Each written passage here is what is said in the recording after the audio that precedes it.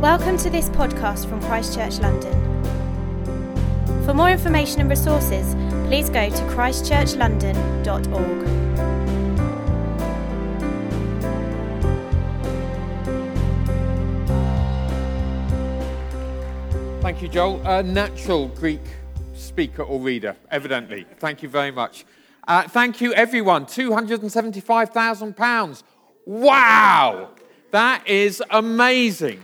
Thank you so much for all that represents. As I said last week, we understand that's not just people who've dug around in their pockets or raided their piggy banks. That is genuine, heartfelt love for God and commitment to our mission, and we are hugely grateful. Thank you so very, very much.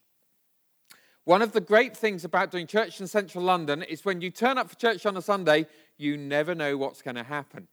In the middle of August, many of us turned up to come to church here at the Mermaid, and we found that there were camera crews everywhere, security in the foyer, not our security in the foyer, and Tom Cruise on the roof. True story. Mission Impossible 6 was getting filmed on top of the Mermaid, and there's a picture here of Tom in action. This is on top of the Mermaid, and this doesn't end well. He actually injures his knee, doesn't land properly, injures his knee, had to come off the roof. They've not done any filming of Mission Impossible 6 since. It's a lesson, ladies and gentlemen. Tom Cruise should have been in church that morning. So there we go. But and anyway, first one was pretty good. They've just gone downhill since then. So the first one was actually filmed in 1993. Believe it or not, and this will come as a great shock to some of you, there was a time when email did not exist in the world. I know. And one of the great things, if you were there at the time, about Mission Impossible 1 was it had email in it. With a really crackly dial-up connection, and broadband wasn't even a word in those days. And so it was all very exciting. There was one phrase that sticks out still in my mind from that film, and it's been repeated in every film since. And it's this phrase, your mission, if you choose to accept it. And I remember thinking at the time, sort of trying to move away the cheese and, everything else, just what an exciting concept that actually is, your mission. Something for you to do. Something that is going to require your focus, your attention, your energy, something which is hard to pull off. You may not manage it, but it's yours. Or in Christian terms, I should say, it is ours. Because one of the wonderful things, one of the wonderful gifts that following Jesus provides us with, one of many, and we'll talk about some of the others in due course, but one of them is a sense of mission or purpose. And it's something that we have not just as individuals. In fact, the Bible talks much more about it as a family thing than as a personal thing. But as a family, we have a sense of mission. The subject of our talk today is the Holy Spirit and mission. And I want to spend the first half looking at our mission. What is it that we're meant to do together? And the second half, looking at how the Holy Spirit really helps us to do that.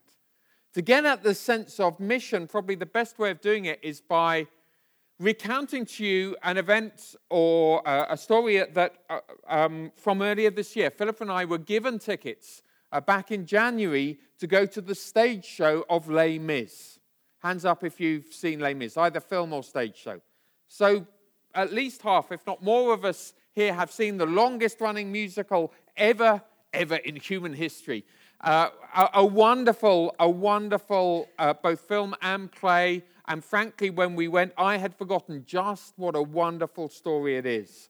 And Victor Hugo, the author, weaves through it all sorts of elements of the Christian story. And I remember at the end of the stage show, we're there one Saturday night in January, and there are 2,000 people on their feet going mad.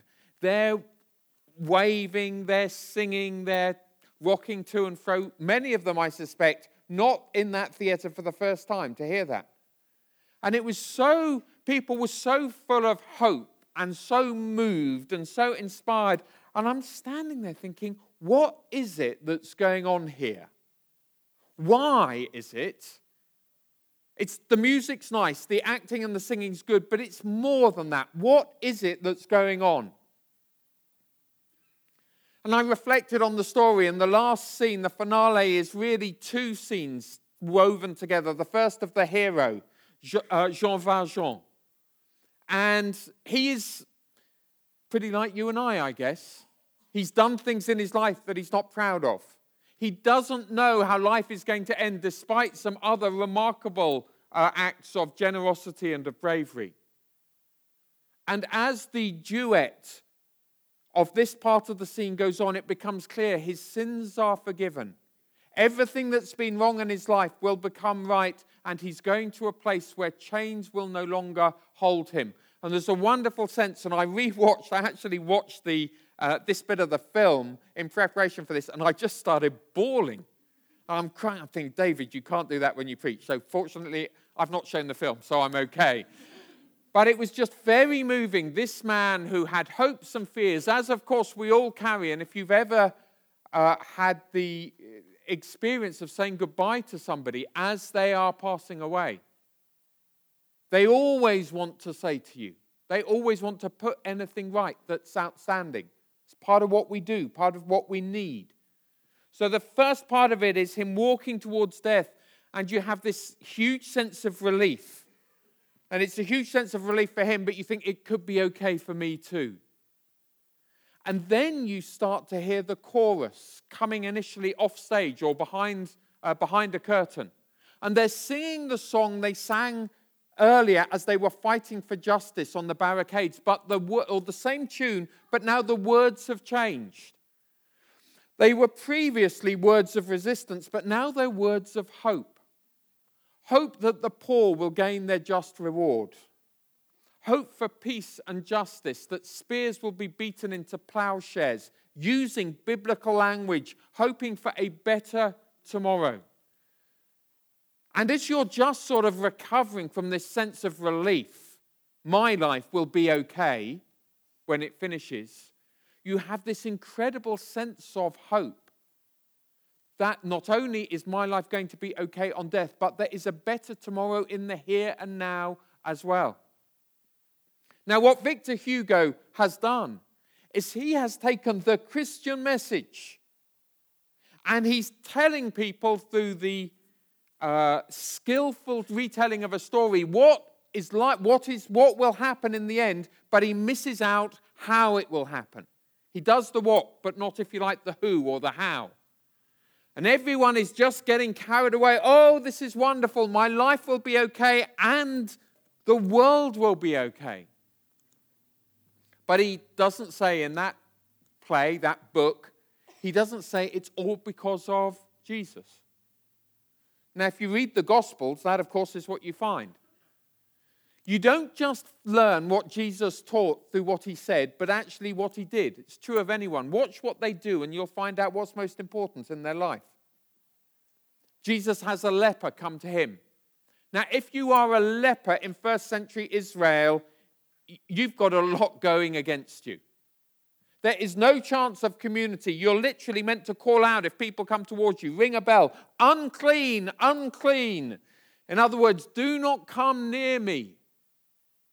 Anyone who has been in solitary confinement or just felt lonely on a Saturday afternoon knows what that feels like, to be lacking community. It goes deeper than that. You cannot touch a leper. And now my suspicion, now all of us will have had the gift of touch, will have touched somebody in today or in recent days. A leper never gets to experience human touch. He cannot either get close to God. He can't get close to people, but he can't get close to God. He's unclean. He cannot go into the temple. His body is literally disintegrating in front of him. He's watching his digits fall off. So a leper is symbolic of so many of the problems that you and I carry as individuals. Social challenges, spiritual challenge, relationship with God, physical challenge. So Jesus comes to him and the leper says, if you are willing, you can make me clean. Read for clean. You can change every facet of my life. And it says Jesus, indignant, or in some translations, and probably better, Jesus, filled with compassion. Amazing, isn't he? Generous, compassionate, authoritative, filled with compassion. He reaches out his hand and he says, be clean. And the man's body is transformed in a moment. His social relationships, his spiritual relationship, and his physical health. You say, well, hang on, which of those is most important? Is it the spiritual, the social, or the physical? Jesus doesn't seem to differentiate. He just says, in his words, the kingdom is here. The kingdom is when God is ruling and getting his will done. And when God comes up against sickness, his will is that it's removed. When God comes across social isolation, he puts a community of people around it. When God finds those of us who have not access to him, he makes a way. The kingdom is here. But it's not just individually. Later, Jesus is on a boat. There's a storm. Many of us are familiar with the story. Even professional boatmen, fishermen are frightened. And Jesus, we're told, stands up in the boat and he speaks to the storm as if it's got a personality. And he literally says, the literal Greek is be muzzled. And the storm stops immediately. And it shows us that one day when the kingdom comes in its fullness, that even the natural world will behave itself. Now that's very good news if you live in the Caribbean or the southern states of America after the hurricanes of recent months, or if you live in Bangladesh and India and you've lost family and friends because of the flooding.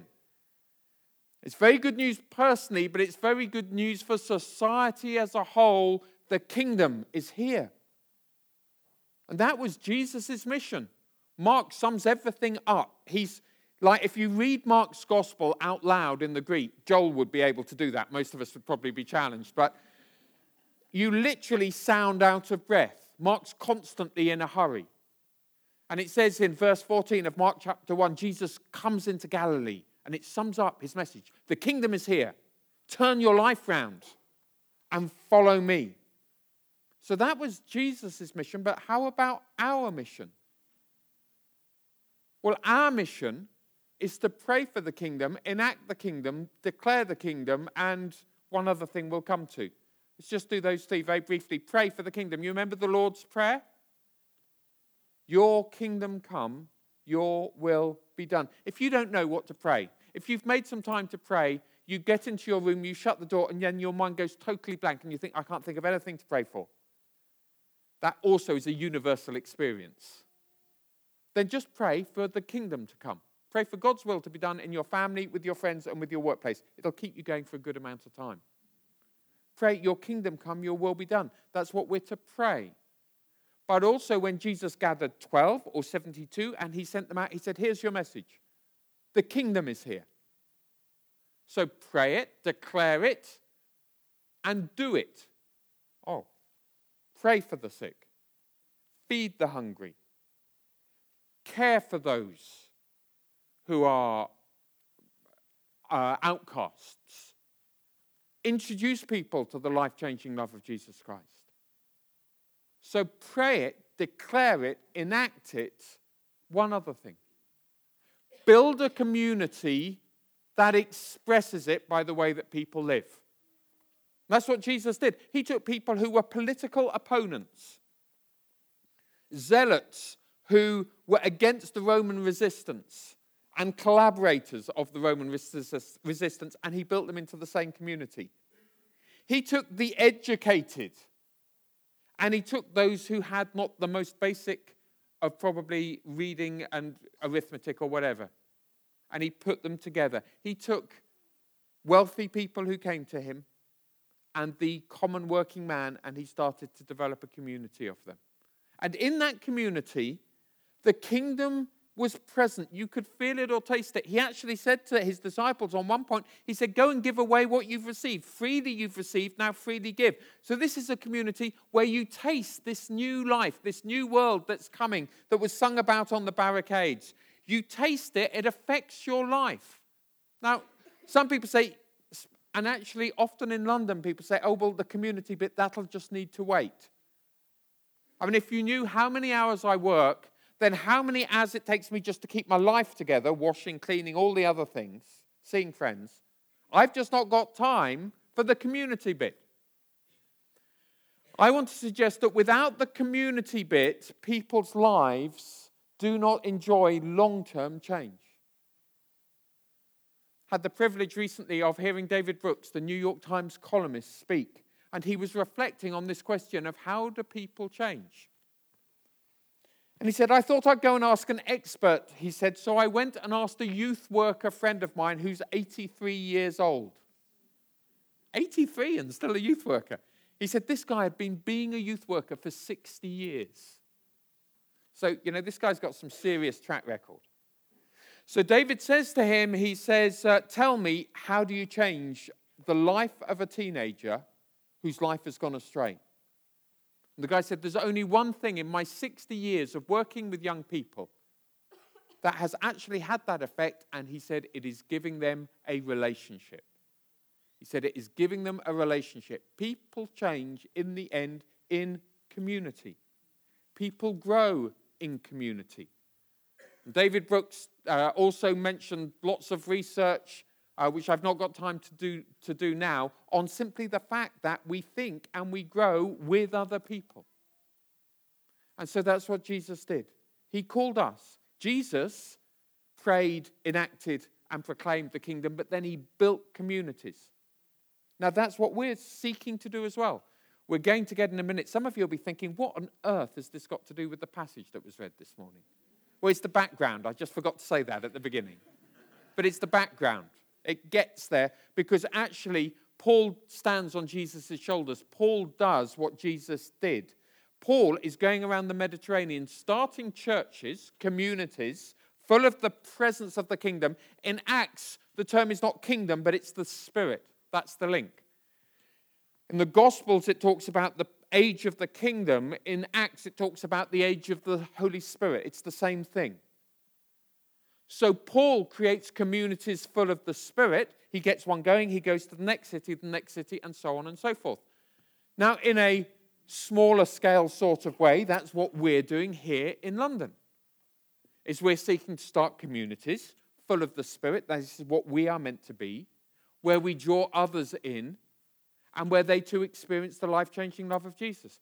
As Liam mentioned earlier, Joe is preaching down in Sutton today. So this is the third Christchurch London service of the day.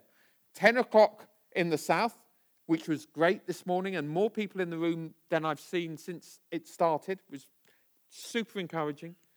10:30 down in Sutton. Now, some of you may remember that because I've told this story before, I went down to Sutton in December. And we have 20 adults in Sutton who've been coming to the Mermaid on a Sunday. And they were like, it's really hard, it's a long way, we don't know whether we should do it. So I said, don't. I mean, you don't have to. I mean, no one can make you come to church. It's probably not a great thing to come to church moaning as you do so. Just saying. So I said, look, why don't you go to one of the other churches in Sutton? There's some great churches there. They said, we don't want to. We want to start a Christchurch London service. So he said, okay, let's try it out and see. Let's see if the Lord is in it. 20 adults now. Let's pray that by the end of 2017, we have 40 adults. And if we do, then we'll take that as a sign that the Lord is in this. They said, great. Let's go. And they've had an amazing year. Well, Andy T reports, he was down there 2 weeks ago. They're meeting every other week at the moment. Andy reports that there were in the room last time 43 adults, 7 regulars missing, and in total, with all the children, 74 people in that service. Yeah, isn't that amazing? Thank you, Jesus.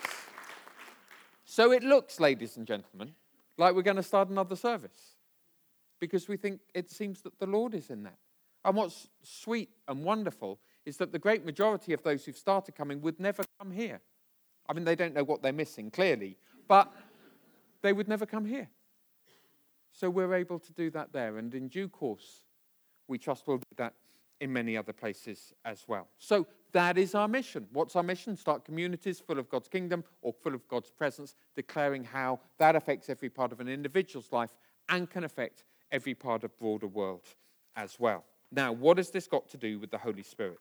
Let me just make, in the time that we have, 3 comments about the role of the Holy Spirit in all of this. The first is this, that the Holy Spirit is essential to mission. It's not just useful. If you are a skier, you would not think of going to the top of the Black Run and leaving your skis behind. You wouldn't be able to get down. In just the same way, ladies and gentlemen, Jesus doesn't expect you to go on mission without the Holy Spirit. In fact, he said to his disciples, don't do it. He said, stay in the city until you have been clothed with power from on high. Now, you might have thought that being with Jesus for 3 years was enough, or that being someone who'd seen the resurrected Jesus would be enough. Well, they had had those experiences. It clearly was deemed not to be. They were to wait for the Holy Spirit. Now, if you forget everything else I say this morning, which some of you might just, if you forget everything else, I want you to remember this one thing. Do not go on mission without the Holy Spirit. Get more of the Holy Spirit. It makes all the difference. When you haven't got much of the Holy Spirit, it's very hard to do mission. When you've got a lot of the Holy Spirit, it's hard not to do mission. It just happens. Dwight Moody tells the story of his experience of the Holy Spirit. He was known. He was a minister in Chicago, one of the youngest ministers in Chicago, and he was known for being full of energy and lacking spirituality. It's not a great combination in a church leader. Full of energy, compensating, therefore, for his lack of spirituality. However, his saving grace was 2 old ladies who would pray for him regularly. And he tells the story, and he says their names were Auntie Cook and Mrs. Snow. Auntie Cook and Mrs. Snow, he would stand at the door, say goodbye to everyone as they left, and they would always shake him by the hand, look him in the eye and say, we're praying for you. Which I suspect as a young minister is a rather disconcerting thing to be told. And he said to them one time, he said, why don't you pray for all the people who would love to come to the church rather than praying for me? They said, no, dear. They said, we're praying for you for more of the Holy Spirit. And actually later he actually prayed with them. And they noted how intensely he expressed his desire for more of God. He tells the story that it's later actually on his way to do a preaching trip in England that he is walking down Wall Street in New York. And he suddenly starts to have this experience of the love of God.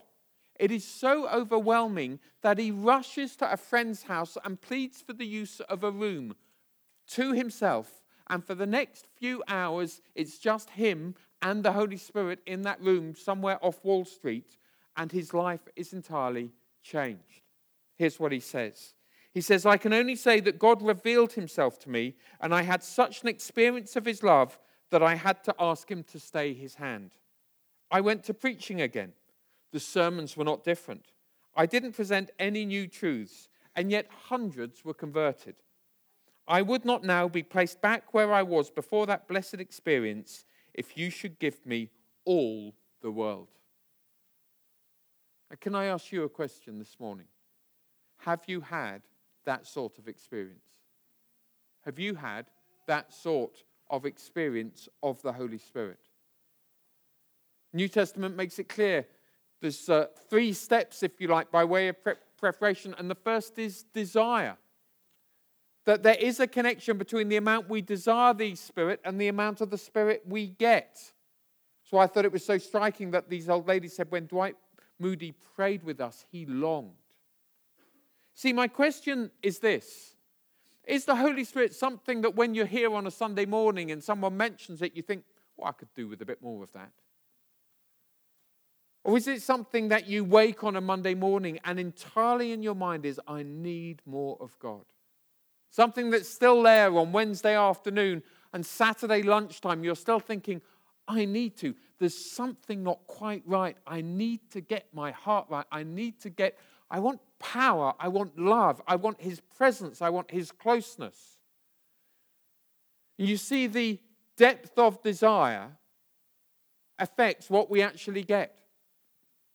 And there's been occasions where I've talked with people and they've said, will you pray with me? And I've said, no. Go away and read these scriptures and then come back. And I want you to pray for a week, or I want you to pray for 2 weeks. Jesus stood up and said, if anyone is thirsty, let him come to me and drink. But it does require thirst before the drink. How much do you want it? No, don't answer me now. How much do you want it? Deep down. I mean, does it matter?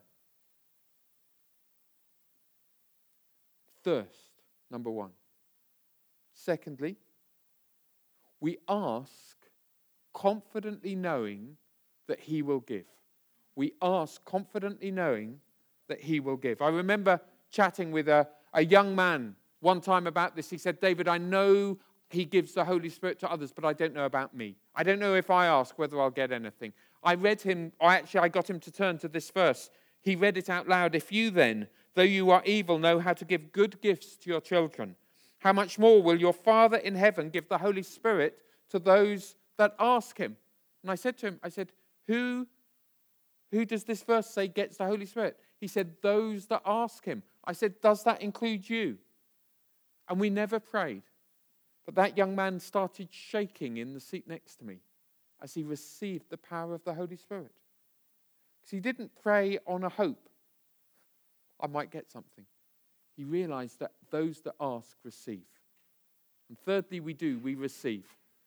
I don't know how many of you were here when Liam talked about his summer holidays recently. How one member of the Thatcher family just jumps into the pool and the other lets themselves in much more gradually. And his point was, it doesn't matter which way you get the refreshment or get wet. But it doesn't matter how you do it, but it matters that you do it. Now, for some of us, it just works. We open our hearts just a little more and a little more and a little more. And we just let ourselves in gently. Others of us are just like, let me at it. Doesn't matter. You just receive. You receive the Holy Spirit. There'll be an opportunity at the end. The Holy Spirit is the basis of mission, but secondly, he directs us on mission. And this passage is all about the fact Paul tries to go one way into Asia, and we're told the Holy Spirit won't let him. And then we're told he tries to go into Bithynia, and the Spirit of Jesus, the Holy Spirit, won't let him. And then he has a dream one night, and there's a man from Macedonia in his dream saying, come over and help us. And clearly they talk afterwards, and they say, Luke, who's writing, says, we concluded that God is sending us here. And so together, we're also looking for the Holy Spirit's guidance. We're looking for his guidance. When and where should we start more services? I had the privilege just a couple of weeks ago now of being in a room of leaders with Brian Houston. Brian Houston is the senior pastor of the Hillsongs Church globally. And of course, many of us know Hillsongs. It's been an extraordinary phenomenon over recent years. And they've started churches in Johannesburg and LA and New York, many places all around the world with startling success. And one of the questions that was asked Brian was, how do you know where to start the next service? I thought, oh, interesting. On a much more modest scale, London, how do you know where to start the right service? He said this. He said, we asked 3 questions. Right place, right time, right people. He said, those are the 3 things. He said, when you get 2 of the 3, it sometimes works. He said, when you get all 3, he said, it works really well. The right place. Where should we go next? And I said to the guys in the South Service, where is it? Is it Camberwell? Peckham? Brixton? You tell me. So they didn't have an immediate answer, but they can think about that one. The right time. When is the right time? To start services is not unlike giving birth, mothers in the room will understand that there is a time where if your baby comes too early, then you've got to care for that baby very carefully. They're very vulnerable. But if the baby comes too late, then the mother and the child are in danger. There is a moment when it's just the right time. Now, we're in a period of consolidation at this point in time. We've sent services out, and now the Sutton guys have gone out. So this is a time for us to gather together again, to build community in this service, and to draw people in, and to develop leaders. So I would be surprised, you never know, but I would be surprised if we're to start another service from this service shortly. But in due course, I'm sure that we will, and I'm sure that we will from other services as well. And so we constantly thinking, right time, right place, right people. Do we have the leaders? Do we have the workers? And so on and so forth. My request to you is that you would continue to pray with us as we look to do this across the city. And finally, the Holy Spirit directs us as individuals. Paul, once he's in Philippi, he goes to the place of prayer where he finds Lydia who believes his message. It's like he goes to the obvious place. I mean, if you're going to go, if you land in Philippi, where do you go? Will you go where people are spiritually open? Do you know, I think God puts people who are spiritually open in every one of our lives. They're always there if we will look for them. I remember years ago turning to a guy, his name was Simon. We were studying, it was in the days I was studying, I turned to him and I said, Simon, I said, God, you know, this may sound crazy, but God has really changed my life. And I remember he just turned and looked at me and he said, I have always wondered about that. He said, please can we talk? And we talked and I gave him books and I took him to services, made a profound difference to his life. There are people in all our lives who are open. Maybe the band could come back, please. New friendship that I'm developing is with Chuck and Taryn Freeland up in Aberdeen. They have 9 services across Aberdeen. They're planning to plant lots of churches all around Scotland. And I said to Chuck recently, I said, how's your last year gone? He said, okay. He said, we saw 350 people come to faith. I said, what? He said, there's nothing great about that. He said, lots of churches. I said, Chuck, in Scotland and in England, lots of churches do not see that. I said, tell me about it. He said, you know what? He said, what we found the most important thing is that the people who come to our services are part of the community, but have friends who are not part of our church. He said, the guys who play squash on a Thursday evening or five-a-side football on a Monday or whatever else, he said, that is where we've seen many people come to faith. They've developed friendships, and you don't talk about, I mean, that's the natural place to talk about faith, within friendships, where you share the things that really matter to you.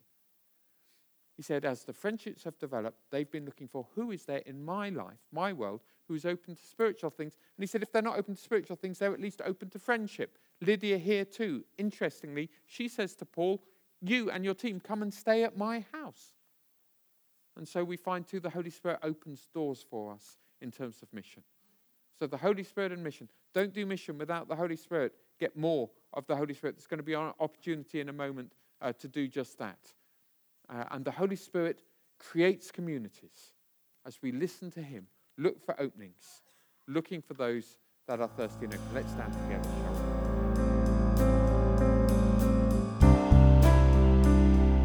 Thank you for listening. For more information or for further podcasts and downloads, please visit christchurchlondon.org.